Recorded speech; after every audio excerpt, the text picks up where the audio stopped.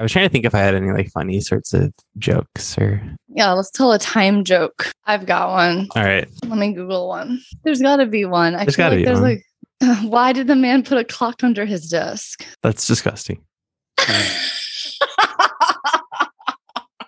Oh, what did the street clock say to the tower clock? Hi there, spelled H-I-G-H. Oh, this is a good one. Why did the pendulum stop moving? It lost its swing. Let me think. You keep saying them so fast. I want to think of them. Okay, I got you. Why didn't the clock work? Because it was broken. So I'm glad I let you think on that one. No, the answer is it needed a hand. Okay, let's do something different. What do you call a grandfather clock? No, let me get this one. An old timer. Nice, you got it. We're on the same website. All right, cool. I'll let you finish on a high note. What time does the duck wake up? The quack of dawn. We're on the same website. Why are we like this?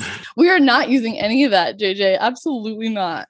I thought that was a fantastic. All right. I feel like you just didn't really get the hi there joke, but once it clicks for you, you're gonna think it was genius. You literally spelled out hi there. I got the hi there joke. No, but it's because one's high up. I don't think you've gotten it. Oh, is that why? I thought it was because one of them was on drugs. Is that you? One. Yeah. Are you obsessed with chess, but also kind of fun at parties? Do you keep your opening prep on your bedside table right next to your feelings journal? Welcome to the Chess Feels podcast, the only chess podcast dedicated to the social and psychological aspects of this game we know and love. And hate. Tune in every week to join me, professional chess teacher and amateur feelings haver, JJ Lang. And me, professional therapist and amateur checkmate finder, Julia Rios. As we dive into our shared love for the game and attempt to answer the most burning question for every chess obsessive. Why are we like this? Yeah.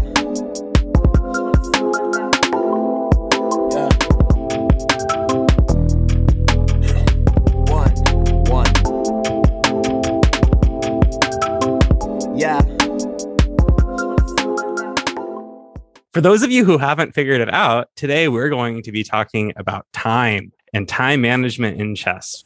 No, not time management in chess, just time philosophically. Right. So we hope you've done your required viewing of the original Back to the Future movies. Do you want to say a little bit about why this is a topic we thought was worth talking about, particularly on a podcast about chess and psychology? I think this comes up so much. Like, I lose track of my clock. I don't use my clock right. I run out of time. Oh, absolutely. And maybe to even make a distinction between the kinds of people who have the presence of mind to view their time management as a weakness versus the people who externalize and be like, I was playing well until I ran out of time, as if this is a thing that just happened. Yeah. I almost use that time as a crutch. When I'm playing, I don't want to blunder. I don't want to make that bad move and lose the game instantaneously. So I'm someone who plays very slowly. I use up my clock for sure. What it's there for. Yeah, right. It's true though. We'll get back to that. But it's only been fairly recently that I've felt more comfortable playing on my instincts rather than double checking and trying to use my time at the beginning stages of the game, like especially in that middle game. And then oftentimes I'll have a good position that I like. I certainly won't be losing. It'll at least be equal. I might even be winning. But then I run out of time at the end. And it's really easy for me to be like, well, if I had more time, like I would have won this game and I actually feel fine about myself. As opposed to, well, I might have been winning because I spent more time thinking than my opponent who was playing more quickly, but they did it correctly. I did not. So exactly. I wonder if there's even like that emotional crutch there of like, well, it makes me feel better when I lose. Yeah, exactly. Yeah, like I lost in this way that's more palatable, right? Right. And some of it goes back to what your goals are, because if the goal is to play the best chess you can, then that might involve taking longer than your opponents and maybe even too long in the early stages, but that can be a way to build up the kind of instinct to play better, faster in the future. But if your goal is to win the games within the time constraints you have, then playing the best moves can actually get in the way of building up the best habits. It's the everlasting struggle. And it's so funny when you say that, JJ, because it's like a light bulb moment for me that I get all the time, that I don't feel like should be a light bulb moment of, oh yeah, I could be playing to try to win the most games. Sometimes when I sit down to play chess, I literally have to be like, okay, I'm going to try to win this one. Mm-hmm. Do other people have this problem? I really think it's just me. Like, oh, I use this as like an emotional crutch. Maybe I just do it because it feels better. Yeah. And I think that is a very common thing between the people who say it feels better because I have no control of my time and the people who say, well, I know I have control of my time, but I'd rather lose because of time than lose because I find out that even with time, I'm just not good. And that's a very common thing. There's also something I think really interesting that we'll get into about what I almost want to call the phenomenology of time pressure, of just like what it's like to be panicking as you're seeing the seconds tick down. That's totally what I was thinking about when you were talking, JJ. I feel like there's also this other effect where I literally see I only have 6 seconds on my clock and I need to make a move and I freeze. I feel like deer in headlights. Like my brain is not calculating moves. Like I'm staring at the screen. Nothing is happening up here. It is the worst feeling in the world. It feels like a very fight or flight moment. Fight, flight, or freeze. Yes. So I think that these are going to be two of the axes we focus on are going to be this question of time as the excuse or reason for losing and the experience of being low on time. And I want to talk about these phenomena. I want to talk about what we can do about them and various other things. The reason why we wanted to talk about this now is because I just spent an entire weekend in time pressure. Totally. 2 rapid tournaments, 4 games one day, 5 the next, game 60s one day, game 30s the next. I think I was under 10 seconds in 5 of my 9 games. Oh, I didn't know that, JJ. I think you only told me. I only remember the 1 or 2 where you're like, oh, this was serious time pressure. I think it was the one where your handwriting got really bad. Score sheet. I was like, I loved like watching this degrade. You're like, yeah, I had less than 10 seconds on my clock the last 20 moves. And my score was like 2.5 out of 5 in those games. But I think what's really making me think about time pressure isn't that because I anticipated playing with less time, that there would be more scrambles and whatnot. What was interesting was that 3 of those 5 games, my opponent was under a minute when I still had a solid 9 or 10 minutes. Right. And we ended up both under 10 seconds. Which, yeah, I mean, that alone is fascinating because that seems like a situation where you could have noticed, like, okay, I have this huge time advantage. How can I use it? Like, would that impact the way you play chess? Yes.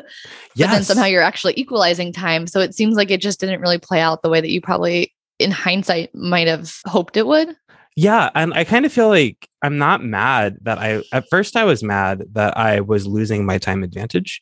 But then when I went through the games, I ended up with a totally different conclusion.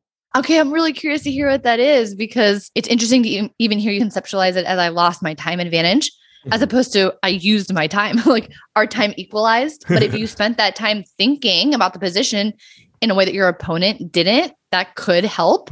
But the tricky thing is that your time is also your opponent's time. Exactly. So when you're looking at the position thinking, so are they. Yes. So there actually might be an advantage to playing kind of quicker and not quote unquote using your clock.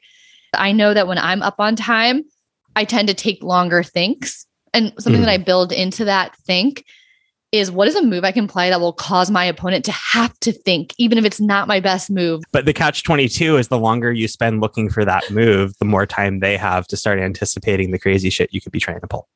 Yeah. And a lot of people, I think, won't necessarily be thinking as hard about the crazy shit. They'll probably be looking for the solid lines. But yeah, I wonder what is your thought process, JJ, in those moments where you have 9 minutes on your clock, your opponent has 1 minute. How are you spending that time? Right. So what I realized was that my goal was to keep the extra time and to play quickly. My friend Jason, who's at the tournament, like he said that he and his friend, they're both like national master strength players. Like the joke they make about rapid games is just play good moves fast. You're like, yeah, easy. Or like, no, maybe it's not even good moves. Just like play like simple moves fast. That was my goal. And then I realized the reason why I was failing at my goal. Okay. So the simple moves I was looking for were moves that continued to keep the pressure on my opponent in some way. So anything that kept a pressure on a weakness or probed a new weakness or made some sort of threat or kept some piece sort of active, I see one positive thing that it does that my opponent has to consider, and that's enough to play it. Okay. That sounds like a pretty decent way to handle somebody who has a handful of seconds on their clock when you have minutes. I know, I was about to say, yeah, that sounds great. What's the problem with playing that way? is that you're only thinking about your plans and what you want to accomplish. And you're actually not taking into consideration that your opponent has their own plans, I'm guessing. Exactly. Yeah. And when they have more time, I'm more inclined to be like, okay, cool. Here's something that probes some sort of weakness, but is this the key weakness? Is this as relevant as the weaknesses they could try and probe? And what are my weaknesses? What are my weaknesses? What is the source of their counterplay going to be like? Yeah. And I think that those questions, even though they're more central to how I think about chess and slower games, I think they're hard questions, so they take longer. And I think I was learning about myself, they're maybe just less internalized as well. So when I started wanting to play faster moves to keep the pressure on in order to keep that extra time, I started thinking less about their goals. And routinely, what I found was happening in the 3 of the 5 games where when I got into time pressure, I had a very good position or a much better position than my opponent, was I would play these simple moves that make some sort of threat or probe some sort of weakness quickly. And then I would overlook a move that probes a problem here, like trades off a piece that was doing a good defensive job, or hits my weakness that was the source of most of my advantage or something. It's just more central to the game. Then I realized that the source of my advantage is about to evaporate. And the best moves I can see involve giving up that advantage and kind of conceding that we're equal. And then my choices are, I can play that move quickly, concede that we're equal, and then still have a lot of extra time in an equal position. Or I can use that time to see if that really is the best continuation, or if I can actually find some flaw in their move because they had to make that move fast, right? And then to me, that does become like a type of loss aversion. Like if you were in that same position with those same clocks and you had just magically gotten there, you might be like, great, this position is mostly equal, but I have a small time advantage and I feel good and I'm going to play the way that I would play the position normally. But if it's coming from a sense of loss of I had an advantage and now it's gone and now we're in this position, you might actually be playing from a slightly different psychological or emotional space that does impact the decisions that you're making. That's so interesting. That makes complete sense. And I think you're right, but that's not how I was thinking about it. I'm not convinced the way I was thinking about it was bad either there. So on the flip side, let's say that you assess that this move keeps things equal, but I'll still have 5 minutes to your 1 minute. Okay. And then you play that move. And then after the game, your friend comes up to you and is like, why'd you play that move? I thought such and such could keep your advantage. And if you went a move deeper in your calculation, you would have seen it and kept the advantage. Then you look at that and you go, holy shit, I had 5 times as much time as they did. And I just made the move conceding equality when I could have used 2 of my 4 extra minutes and probably found a resource that kept the advantage. Why was I so quick to concede that I had lost the advantage when I had so much extra time? Yeah, interesting. So it sounds like there was a lot of things kind of underlying that pressure that you felt kind of hitting you from a bunch of different directions. I mean, those are a lot of voices to grapple with, JJ. Right. So I don't think that I mind that I leaned towards the let's use this time to see if I can salvage something. And because I figure then the worst thing that happens is when my clock gets down to almost what their time is, I can play the move that equalizes, but I'd rather have 90 seconds to 1 minute and a very high degree of confidence there is nothing better than 5 minutes to 1 minute with a low degree of confidence that something was better. But I would actually still describe that as a loss aversion, because in that scenario, it's sort of saying, if there is something better to be had, I want to make sure that I find it. I don't want to go back and look after the game and say, oh, there was some line, some calculation, some variation, and it slipped through my fingers. As opposed to what you and I talk about a lot, which is I'm going to play the solid moves that keep my position stable and keep an advantage that I already had. In this case, it might be the clock instead of activity of pieces or a different type of advantage. I like that. I like what you did there, using my words against me. Yeah. One of those is like more forcing, right? And we kind of talk about how it can feel very tempting to look for those forcing brilliant moves when really what we need to be doing in certain positions is holding on to an advantage. Yeah, that makes so much sense, but I'm still not convinced. So this is great. Yeah, that's okay. No, this is so interesting because the other thought here is, okay, but given that they were in extreme time pressure, the move they made that we weren't expecting, that just rocked us, that just changed our total evaluation of the position, was a move they blitzed I love out. that it's us. It's a we issue. It's a we issue, but it's a move they had to blitz out, right? Yeah. So it's not like they were sitting on this and like it's a very well measured thing either. They're playing on instinct or impulse. They're playing this move because in very little time to make the judgment, they thought that it created a problem for me or solved the problem. And that's why you wanted to take your extra time to say, okay, let's see if this actually works. Yeah, this is what's fucking me up. It's like when there's clearly nothing there, using your time just to make sure there isn't some sort of forcing brilliant thing, that is loss aversion. But when it's a little bit less clear, I think maybe what's hard here is that these can both be ways of using our advantage. One is I can quickly concede the position is equal and my advantage is I have a lot more time. And the other is to say, rather than quickly conceding the position is equal, I have a 3-minute buffer to really double, triple, quadruple check a move you did not have time to maybe even single check. Right. And which one is better? I don't know. And maybe there's some sort of happy medium, but I'm not sure that either one is the same as when I declined a perpetual and started separating my pawns and lost an endgame with no losing chances. Can I ask the question differently to help us maybe get to the bottom of it, at least in this specific? I love getting to the bottom of things. Love getting to a bottom. In hindsight, with all the knowledge you have now and all the reflection that you've done, how do you wish you had used your time? How do you wish you had played in that exact scenario? Yeah. To have avoided getting into severe time trouble, I wish I played slower. Right. Which I think a lot of people hear that and they're like, that doesn't make any sense. It doesn't. If you're in time trouble, you're supposed to play faster. You would think that. You would think that. And that's why you have time troubles.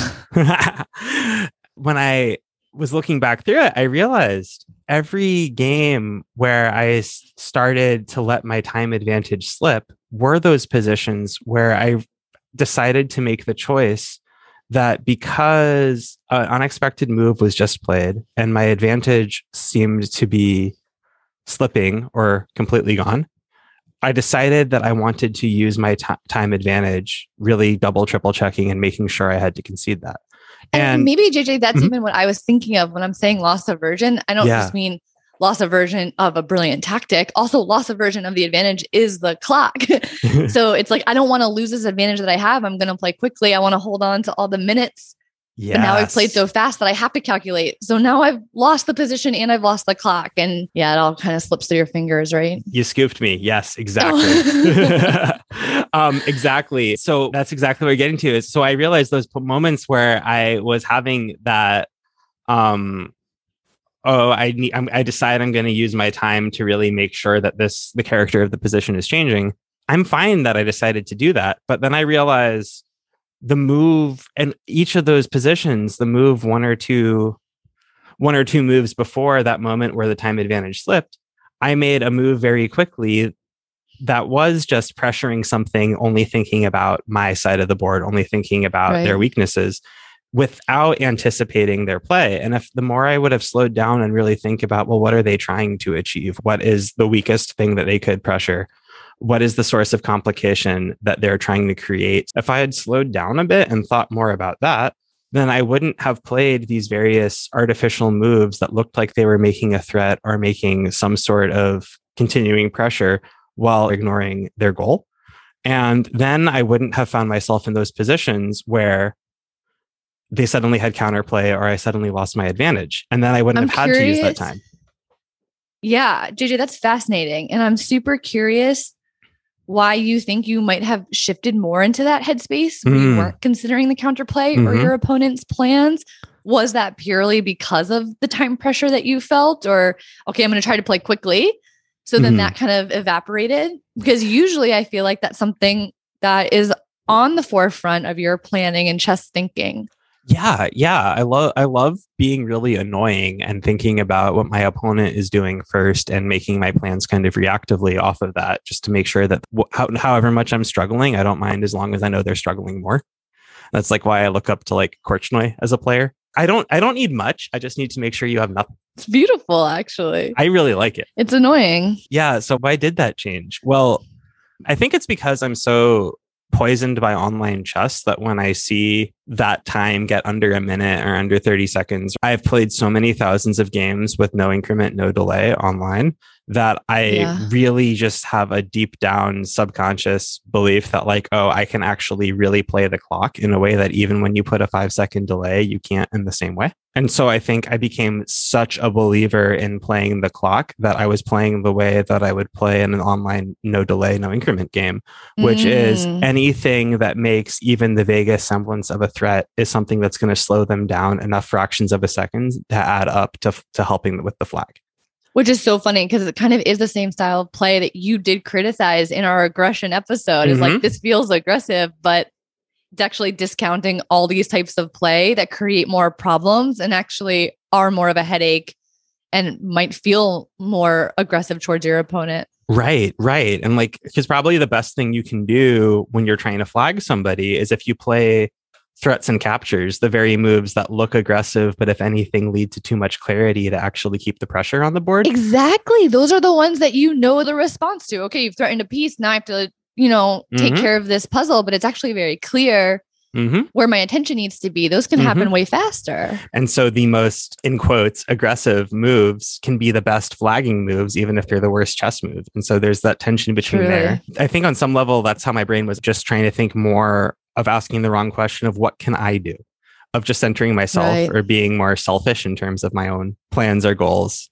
And maybe also respecting my opponent less because they had less time, assuming that they wouldn't really be able to come up with very much to do. And so as long as I was doing something, they wouldn't have enough time to do anything. Which again, I think discounts the fact that when we're using our clock, the opponents are using our clock too. Well, that's why the goal is to be making these moves so fast. Like if I can take 5 seconds with a move that threatens a pawn, then they don't get more than 5 seconds to come up with a plan and they have to respond to the threat. But so that's kind of the goal. And so when I say that I wish I played slower, I think what I mean is I rather would have given them a minute, 45 seconds or whatever to start to think about a plan if I got to also think about their plan because I had good positions and would have found moves that shut their plans down in that time. Yeah. But instead they're good players. And so they're able to find, if I give them 5-10 seconds and play a nothing move, that can be enough time to be like, well, I've been waiting to snap off your most annoying piece for 20 turns. So I didn't really need 45 seconds to figure out the plan. You needed to take 45 seconds to figure out which move kept your piece on the board. Totally. Right. And so I feel like you had a beautiful point about that I want you to talk about more, which is how we think about these things as time trouble. Like I played too slowly and I lost my clock, or I flagged, it came down on time when actually that's not the way we're thinking about it. It's time mismanagement. There were times where you were actually playing too fast and that's why your clock evaporated. And that I'm way more critical of myself in hindsight for playing too fast. I don't mind taking as long as I did to really make sure that I had the correct assessment of the position. That's one of many approaches, but that's a good approach to using those extra minutes, is making sure that you're not conceding your advantage. But the problem was playing so quickly when you had more time and not thinking about the game the right way. Yeah, this is something I was thinking of. So on Twitter, Cringe Chess, they're a badass and national master strength player, but they'd said something a long time ago on Twitter about how it always upsets them to see time trouble or time management, or people who are bad at time management being used synonymously with people who get into time pressure or people who play too slow. Because why isn't there as much hate, in the Pamyashi, who will finish his games with over an hour on the clock, and sometimes they're brilliant wins and other times he hangs a piece in a world championship game with 45 minutes on his clock. So the point there that I was thinking of was, playing too fast is just as much time mismanagement as playing too slow is. Having an hour on your clock and blitzing out your moves can be its own kind of time trouble. That is not what anyone thinks of when they talk about time trouble. Right. But then what I was thinking about in the context of my own games was, not only is this even stronger point of not only is playing too fast just as much time mismanagement as playing too slow, but holy shit, they're just actually two sides of the same coin. That the reason why I was getting into playing quote unquote too slow and getting under a minute was because I was trying to recalibrate after playing too fast. And then the position did become complicated in ways you didn't expect. And now it's that moment where you say, shoot, I have to do a deep think. And luckily you actually did have some time to do that. So you felt like you lost your clock, but that could also happen in a position where you don't have the time. And then you get into a losing position very quickly. Right. But then the problem is once you both get under 10 seconds, that's when anything can happen. Yeah. And whether you have a losing or winning position becomes far less relevant than it was when you still had that minute. Yeah, totally. So it's kind of easy in hindsight. The question wasn't really a fair one. How do you wish you had played the clock? It's so easy to see that when you look back at the game. Oh, now that I'm looking at this slowly and outside of the context of a tournament, I see that this was the position where I should have done that deep calc and maybe this one wasn't. But that gets so hard to know when you're sitting in the seat. While you're playing that game of chess, JJ, what are the cues or what are the things that you're thinking about that sort of tip you off? This is the moment that I need to be calculating versus this is a moment I don't want to waste my clock. How do you sort of figure that? Yeah, if only. I know, right? This is so hard. But I think there is an answer there, which is I think that I want to draw a distinction between the kind of deep think I was doing when I'm like, oh shit, I missed that move. Now I'm going to be in trouble unless I pull something out of my ass. There's a difference between that kind of deep calc and the sort of my position is fine. I still have an advantage. Let me not just play the first decent-ish move that pops into my head. Those are two very different kinds of deep calc. Yeah. So I think that realizing that distinction has helped me realize a lot that the cues can be as simple as, are you about to play a move because it looks active without having identified what your opponent's main goal is? You don't need to take an 8-minute deep calc and use 8 of your 9 minutes to figure out their plan. But if so, maybe you should take another 20, 30 seconds to do that. And then you don't have to either play a move in 5 seconds that gives up your advantage just to keep your time advantage, or a move that uses all your time to try and keep your positional advantage but lose your time advantage. So I think what I regret doing is not being cognizant of the fact that I was playing what felt like online blitz moves.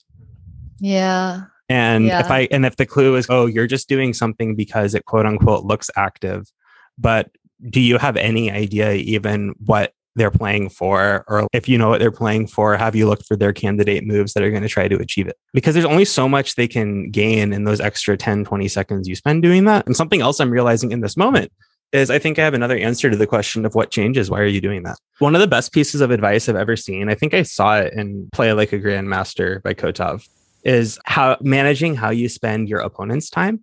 So when your opponent is taking a long time on their move, what are you thinking about?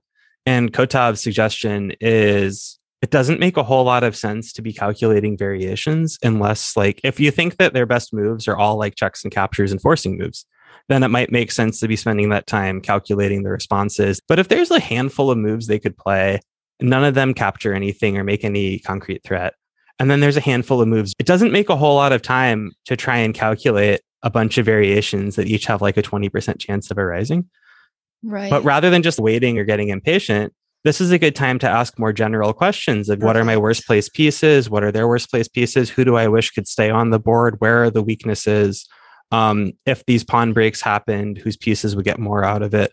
And the goal there is then when it becomes your turn, if they have a 10-minute think, you've just spent 10 minutes thinking about which pieces you need to improve or trade, which pieces need pawns to move. And then you see quickly, oh, okay, with this move, one of my candidate moves pins their knight and trades my bishop for the knight. I just assessed that their knight could be useful with this pawn structure and my bishop had a hard time developing. Bingo. Because I had done all that work on their time, I immediately know what to play here.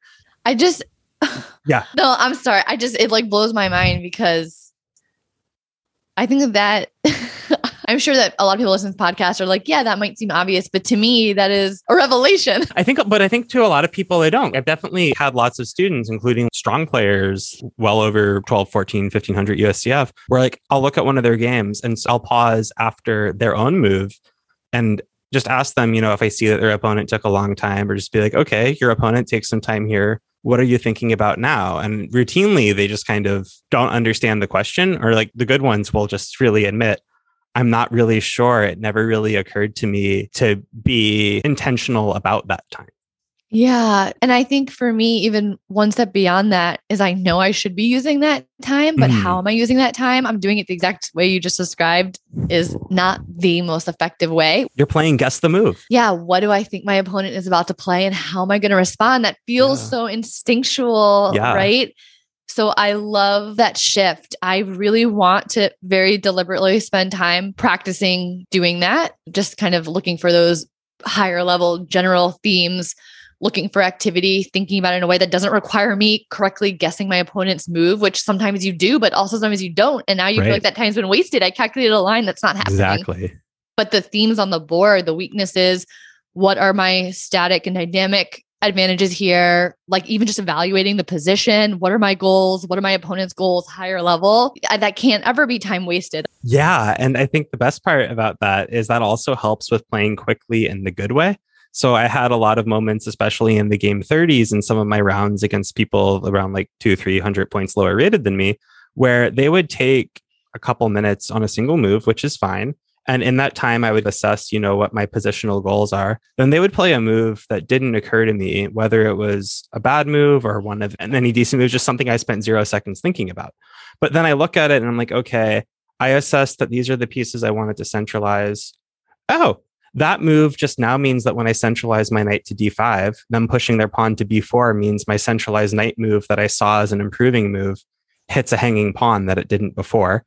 And then I can play knight d5 in 10 seconds before they have the chance to really ask any of those questions and settle down. Because you understand the position, exactly. right? Like in that deep way. So then you can be reflexive because you haven't been staring at these details where you're really missing the forest for the trees. If you have that high level view, you can react to lots of different stuff. Exactly. And that's a great way to build the time advantage because you get to keep spending their long thinks, figuring out what sorts of things you wish you could play.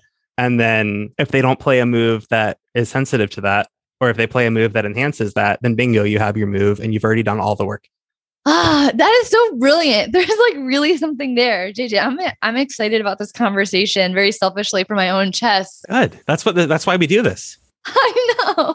I know. I'm like almost embarrassed to say it because I'm scared that other people are like, yeah, that's so obvious. Like, of course, it's what we should be doing. But to me, that was not obvious at all. Well, one reason why it's not obvious is especially to the generation of players, I guess even pre-pandemic, but especially who got in during the pandemic, where Blitz and I guess Rapid has been, and just online chess more generally, which lends itself to faster time controls, is going on.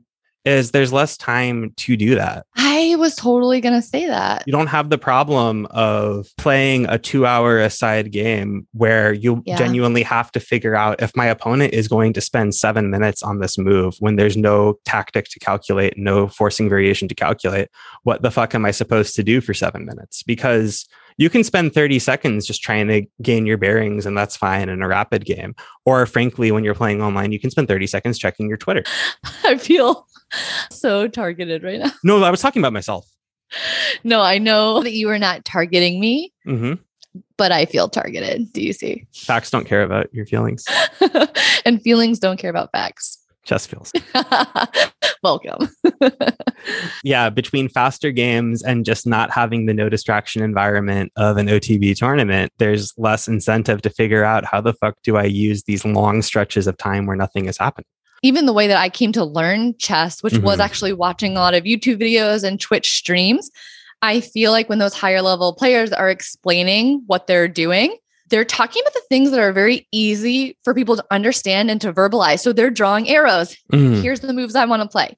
Here's the moves I think my opponent will play, or here's the line, or here's the tactic. Maybe I think in that sense, they are missing what you're describing that you could be thinking about instead, which are here are these higher level themes. And those are really hard to communicate. And those might not feel as juicy on a Twitch stream, but that has really potentially impacted the way that I'm thinking about the game in between moves. So something that can be good for that is watching speed runs where they're huge mismatches, because that's where you're going to have players who are thinking about general things they would like to achieve, but then they're playing people who aren't anticipating those things. And so you might have somebody be like, my goal is to outpost on the d5 square. So unless they play blank, blank, or blank, to stop me from doing that. That's what I'm going to do. Then they play some random move, and then your streamer spends 2 seconds before just grabbing the square, just like they said they were going to. And it's like, oh, they just noticed the outpost. Then they asked, can it be stopped? And then as soon as their opponent played a move that didn't stop it, they just grabbed the outpost because they identified it. And and you're going to see more of that in mismatches, because between two equal players playing blitz, there's not going to be a whole lot of cases of one side being super sensitive to a positional feature that the other side misses when they're both blitzing out moves. Right. But the whole reason I brought all of this up now, Julia, is because I realized this is the answer to your earlier question, which is what changed when your opponent got into time trouble and you started only thinking about your own moves? The answer is I stopped having long thinks on my opponent's time to think about the general positional features because they were blitzing out moves. Oh my God, that's so true.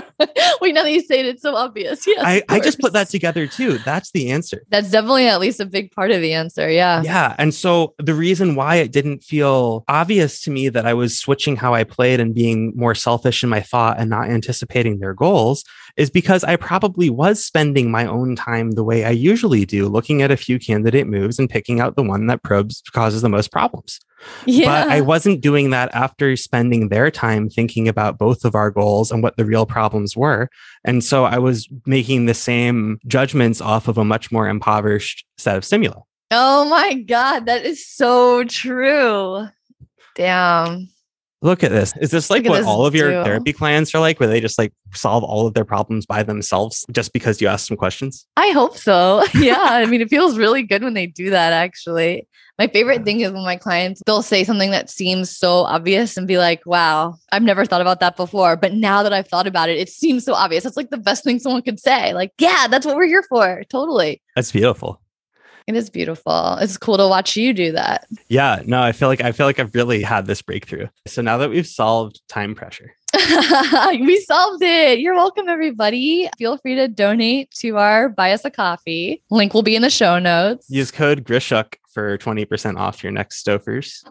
We got to start offering people better things than Stofers, JJ. We can. I believe there's going to be a giveaway with our lovely sponsors who we love at Chessable. Oh yeah, big time. I mean, this might have already happened by the time we release it, but hey, did you know that Chessable has some really good courses? They're not just a place to learn openings. In fact, you can work on every facet of your game. And the most important thing you can do is enter a giveaway to win the video course for the lifetime repertoire on the Benoni.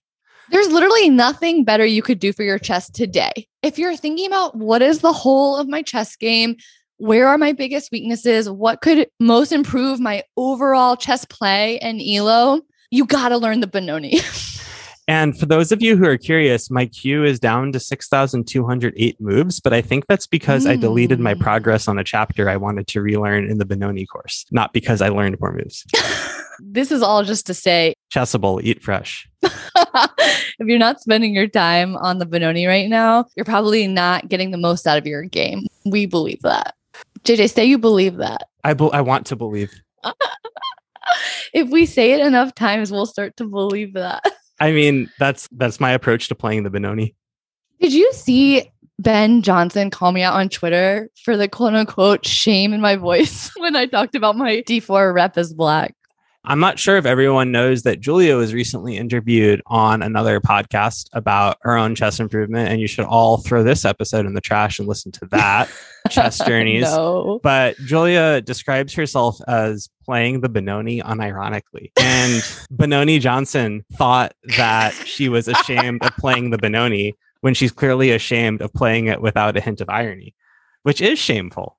I used to play it, not totally ironically, just like a little bit like, hey, this is like the funny thing that we do. This is like a cute, quirky thing about us. But now I just play it. I feel like I still play it ironically. Like my recent thing has been, when in doubt, play h6 g5 or just straight up g5 as a sacrifice. So that's a little ironic. It's like rain on your wedding day. I need to get back there, JJ. You're poisoning me. I thought that we were like really going for it. Anyway, get the Chessable course. If you want to be friends with me and JJ, you can. You just have to spend your money. Buy me a coffee is a great way to spend it. You can book lessons with me. I guess you could just give money to me with the instruction to give it to Julia. I don't think she'll put her Venmo on the internet. If you'll give me money, I'll give you my Venmo. The other thing that I thought was just so interesting was the experience of being in time pressure.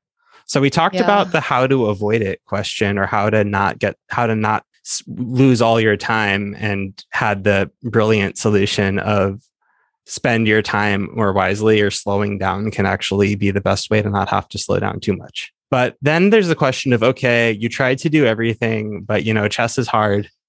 Maybe you panicked. Maybe you just had to calculate a lot. Maybe you tried really hard, but you just missed some resources. Maybe you tried to do everything everywhere all at once. Can't do that. Maybe this was actually in one of the games where I lost my time advantage. Maybe you really have to go to the bathroom. And there's like 3 minutes gone. That's why you got to wear a diaper. What about that? Why aren't people wearing adult diapers to chess tournaments? There are probably answers to that question. What are they? I've never been to a chess tournament, so I don't know. Yeah, Julia just outed herself as never being to a chess tournament when she made it clear she didn't know that we all wear adult diapers. If that was true, I would be so mad. You just get there and everyone's wearing. There is a multiverse, JJ, where everything is the same, but everyone's wearing a diaper at every chess tournament. I'd rather gaslight you into thinking that people do that, and you show up to a chess tournament like with a full on Pampers sponsored, like custom chess feels Pampers. But no one would be able to see it. No, you wear them on the outside. I was about to make that joke. Geez, have you never been to a chess tournament? In order for people to be able to see the sponsorship. Festival, make this happen. It's an outside diaper. Mr. Dodgy, this has your name written all over it. Literally, you can put your name on the diaper. Sorry, guys. I'm so sleep deprived. I really need to take a nap. I think this started because we were saying that you've tried to be mindful of your time and not fall into the traps that lead to getting really low on the clock. But once you're really there's this really interesting phenomenon where I think the way I described it to you, Julia, is saying that I felt like I was blacking out. Yeah. I was totally on autopilot, and I don't even remember most of the moves that I was playing. Or interestingly, I can remember what the moves were. Like after a time scramble, I lost, but it felt like I was disassociated. It felt like I was watching the moves being played. I remember that the moves were played. I remember that the game was happening, but I don't remember feeling like I was in my body or in control or had agency. Yeah. And I was curious what you had to say, first of all, about that experience, because one thing I kind of associate that with, and I know this is a bit dramatic, but I associated a bit with traumatic experiences of feeling this sort of disassociation and thinking it's kind of funny in a kind of absurd way that that was kind of what I associated with time travel. Yeah, I think it's a good association though, because what is the common thread between your scenario sitting at that chessboard at the tournament and a truly traumatic experience? Losing 20 rating points. Stress. Oh, gotcha. And that's stressful. So that counts. You get full credit. Excellent. But yeah, stress does that. Stress really changes that framework. So in those moments where we feel dissociated, what's actually happening? We talk about this a lot in other contexts on the podcast, but we're essentially moving out of that very aware, cognitive, in control space and moving into one that is more reflexive, that is more emotional, that is more automatic. That's how we feel under stress. That is the fight, flight, or freeze response. Okay, now I'm just on autopilot because I don't have time to think. This feels like life or death. Stress will do that to you for sure. So even though you are safe, you're sitting in a place where you're not in real danger, our brains do not respond to these different stressors in that way. We feel that stress response go up. We feel that cortisol, that adrenaline, and we're responding as if it's any other type of threat. So is this the kind of situation where asking a question like, well, how do I stop doing that is the wrong question, not just because it's kind of impossible, but also because that stress response can be useful? Or is this something that we should be trying to get rid of? I think that question is a few steps away, a few steps beyond the first question that we need to be asking in the first place. JJ, you're not even on level 1. You need to put that advanced shit on there. You don't even know how the pieces move in the game of stress. Yeah, I hear you. The first question is, how do we notice when this is happening when it's happening? Does that make sense? Oh, it really does. Yeah. So it was really easy for you to be able to look back and say, in hindsight, I saw that this effect was taking place. But when you were sitting in that chair, were you aware of that dissociation? No clue. If you're dissociated, it's really hard to be aware, right? Yeah. I would guess no. The fact that I have no clue is probably good evidence for that guess. Yeah. So that to me is kind of the first step is how do we even start to notice that this effect is coming into play and impacting my performance in that moment? It's really hard to do. Yeah. So we've talked some about sorts of like ways to recenter yourself and gain some sort of awareness. But this is a tricky moment because we're talking about this in the context specifically of you having very few seconds on your clock. So what can you do for that, if anything, when you don't even have the 20 seconds to do the 5 senses? Yeah, definitely. I think that the approaches we would have to take and the work you have to be doing actually have to happen before you are sitting in the chair. They're more preventative to say, I notice that this is happening to me when I'm in these high stress tournament situations. So in between tournaments, I'm going to start working on some of these skills that will help prevent me from being in that space once I get there, or at least help me notice when I'm getting closer to that space so that I can implement some of this before I feel totally out of body, which I know is a phrase you've also used, JJ. Is that something that you could get into a little bit, talking about what some of the skills you could do before and what those look like? So first, right off the bat, there is no one size fits all. So it will look a little bit different for different people, depending on what type of stress they're feeling, how they respond to that stress. So I think that this definitely does take a little bit of nuance and it's kind of goes by by case basis. But if we think about it as generally as we possibly can, when you think about those type of responses to stress, that anxiety response, for example, let's say it's like a performance anxiety. This might feel similar to the way people feel before doing something like public speaking. People say, I got up there on the podium and I started talking and I don't even remember what I said. I was totally dissociated. Oh, I do that too. Yeah. So with these kind of responses, what we generally recommend, which again is kind of why I said this would happen in between tournaments. This is work that you're kind of doing slowly but surely. Is there a testable course on it? There should be. I'll make one. Maybe. Essentially falls in the category of exposure. And that means that we are letting ourselves sort of make contact with that type of stress, notice the way that we're experiencing it, noticing the way that we're responding, and trying to respond a little bit differently, potentially with the help of a therapist. So just to make sure I understood what you're saying, I should spend all of my chess time between tournaments playing Bullet. No, that's the opposite because you're operating so quickly that you don't need to be doing those deep things. You probably are a little dissociated and that's okay. Well, that's the exposure. That's the exposure. That's what you said. I heard what I wanted to. That's what I said. Just play Bullet. That's actually what I recommend to all my therapy clients with every presentation that they come into my office with all the time. Yeah. Play Bullet. It's just play Bullet. It can't make things better if it doesn't make things worse. Drink Bullet, play Bullet. You'll be fine. Get out there, kiddo. Okay, maybe I was just like too excited to make that joke. So what exactly do you mean by exposure? Right. So with all types of anxiety, one of the primary forms of treatment and intervention are these things called exposures, which means that our brain has really sort of identified that some trigger, some cue, some type of stimuli is a threat. So when we're in that context or we're exposed to that cue, our stress levels go up, our anxiety levels go up. And one sort of way that might manifest is in this case with a dissociative response. I feel like I'm not able to think clearly. I can't concentrate. I can't focus. I feel out of body. These are actually relatively common. So when we think about how do we start to reduce that reaction, how do we improve that experience? The only way that we really know how to do that is through this thing that we call exposure, which means that we actually let ourselves in a controlled environment, perhaps even in the office with a therapist, experience whatever that exact stimuli or trigger or cue is. We essentially let ourselves feel the stress response go up, but also to come back down. Because what happens is that usually when we're in those circumstances around something that creates that stress response, our bodies do fight or flight. And a lot of times it's flight. Great, let me remove that stimuli and let my anxiety come down. The problem is that our brains actually learn this is a threat. And the way that I stayed safe was getting away from whatever that cue was. So instead, when we let ourselves experience the stressor and we let the anxiety response come back down, we're actually retraining our brain that this is not a real threat. I was able to sit in the presence of this uncomfortable visual, auditory, cognitive, experiential trigger and move through the anxiety and stay safe. When you do that over and over again, our brains do learn or relearn that I am safe and I can respond to this stress in a different way. Fascinating. So that makes a ton of sense. But wait, now I'm like not joking. Maybe I like should play Bullet while my therapist sits there and panic as I get into time trouble every game, and then just calm down and like reorient my response to that. Yeah. But do you panic in those situations? I panic whenever the clock gets low.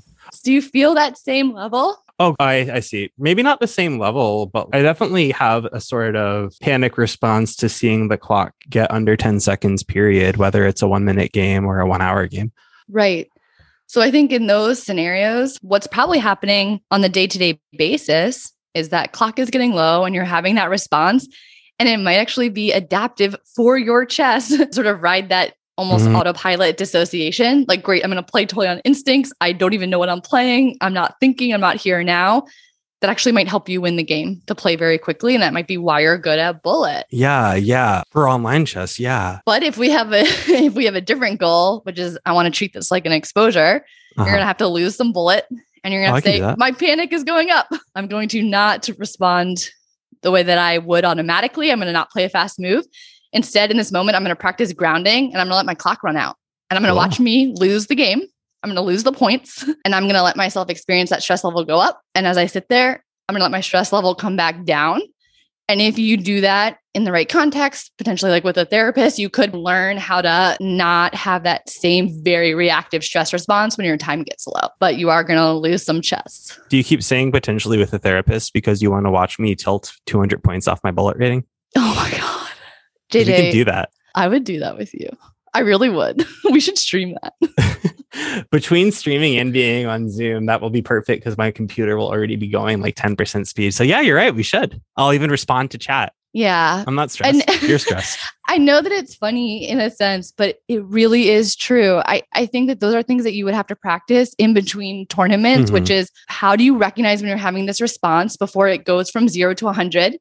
Can you recognize it when you get to 25, 30, 35? And learning not only how to recognize it, but then once I do recognize it, what can I do that quickly grounds me? We've talked about that in previous episodes. Can you use mindfulness? Can you use grounding techniques? We can give a long list, but I don't know how much detail we need to go into here because what we're talking about is sort of happening before we would even implement those techniques. Amazing. How can I recognize that this is happening and sort of make contact again with the present moment and be in my body and be engaged with my senses? That's really hard to do. Yeah. That is not something that you're going to read one little like Medium blog article and feel like you've conquered. Absolutely. That is fantastic. And it also sounds like this can be another use for Blitz, is treating it as an exposure to the time struggles rather than as my goal is to win the Blitz games and play the sorts of moves that contribute to winning no increment Blitz. Is I'm just going to really... Yeah, and that actually makes me feel more excited to play some fast games, not care about the result. And it makes me excited to experience that panic without viewing it as something that I have to ride because I've adapted or maladapted to riding the panic to win those games, but not so much to conquer it or get over it as much as being like, I'm just going to like learn it and learn to identify with it and learn to live with it rather than in tension with it. And that's really cool. I'm super glad we talked about this because I feel like the experience I'm describing of getting that low on time is one that a lot of people can relate to. And maybe for some people, it's not when they get under 10 seconds, but it's when they get under 5 minutes. Yeah. And something else that I really want to add to that is that we almost don't want to demonize even the dissociative experience. Like, why do we have that during times of stress? That can be really adaptive. That is a survival mechanism. Even for people who are experiencing something traumatic, that is something that literally can be contributing to their sense of survival and self-preservation. We're just trying to ask ourselves, is it helpful in this moment for me now? So when you're playing bullet and there's 6 seconds left on your clock, the answer to that actually might be yes. This is helpful. This is going to help me win the game. But when we ask, is it helpful? All of that depends on the context of what is our goal. So if our goal becomes, I want to actually learn better skills to recognize that I'm feeling dissociated and ground myself, now it's no longer helpful. So I'm going to take a different approach and actually try to come back into the body and manage these different self states. Amazing. This makes me feel actually hopeful about a part of chess that I've never would be like, oh, I had no control over getting into time trouble, but it did really feel, and I think even before this recording, I did really feel like the only approach to time trouble is just, well, if this is how I feel when my clock gets under 10 seconds, I just have to avoid getting under 10 seconds at all costs. And that's like the only thing to do. And maybe in the moment, if I'm playing a tournament tomorrow, maybe that should be the highest priority, but it does feel like there is something that I can be doing about that in the long term that does feel empowering. And I think empowering is a word that I really wanted to use there, because when I think of getting low on time, there's more anxiety and panic creeping in, because I know what it feels like to get to that state and I want to avoid it at all costs. And even if I'm not in that state yet, I'm ramping up towards it. Whereas if I feel less like this is completely the point of no return, like the point of no return should be you ran out of time. Once you ran out of time, there's nothing you can do to change the fact that you lost. I would love for you to feel empowered in 2 ways, JJ, which is before we get to that extreme time crunch, I can notice that this effect might be starting, and I can help myself feel more grounded and feel more cognitively in control and be thinking about the position, the way, and in the time frame that I would like to. But then also, once my clock gets down below 15 seconds, I feel empowered to let myself switch to autopilot, pure instinct mode, which you maybe should be in if you want to win the game. I want you to feel empowered in both of those states and sort of let yourself be able to shift between one or the other depending on the context. Yeah, absolutely. What a good episode, Julia. Let's do something less serious next week. Let's get Mr. Dodgy on or something. Oh, do you think he would? I think that he'll hear this and jump out of his chair. JJ, I do not think he listens to our podcast. Put on a shirt just to rip it off superhero style and race out of Sweden and into Nebraska to record with us. Why is he coming to Nebraska? I wanted to see if you would notice that Nebraska's further from Sweden. Yeah. No, I did. I'm bad at directions, but not that bad. But hopefully this was helpful for people. I feel like we both had a lot of light bulb moments, and that's what we live for. Yeah. Well, I live for Chessable's lifetime repertoire on the Benoni, available only on Chessable. That was seamless. I'm somehow very impressed. Oh, I can't wait to start that. I'm going to do that tonight, tomorrow night, and every night in between now and maybe the rest of my life. And if you don't, you should probably take that hashtag chesspunks out of your bio. That's why you're in time trouble, is because you flaked on the Benoni. Yeah, an opening that famously leads itself to playing good moves. Speaking of playing logical moves quickly, the Benoni. It's pure logic, people. Okay. All right. Fuck See you next chess. week. Fuck chess. One. Yeah. As always, thank you for letting us take you into this deep, dark forest. Where 2 + 2 = 5, and the path leading out is only wide enough for listeners like you. Intro and outro music provided by JPEG Mafia. We would be truly touched if you subscribe and leave us a glowing review. And tell all of your friends. Yeah, all of them. And every week, we'll be gifting one lucky subscriber who leaves a 5-star review a lifetime premium diamond membership to LeechChess.org.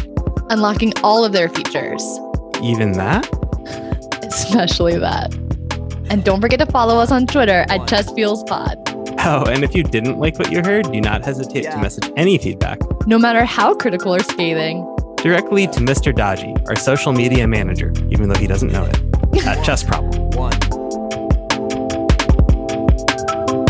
Yeah.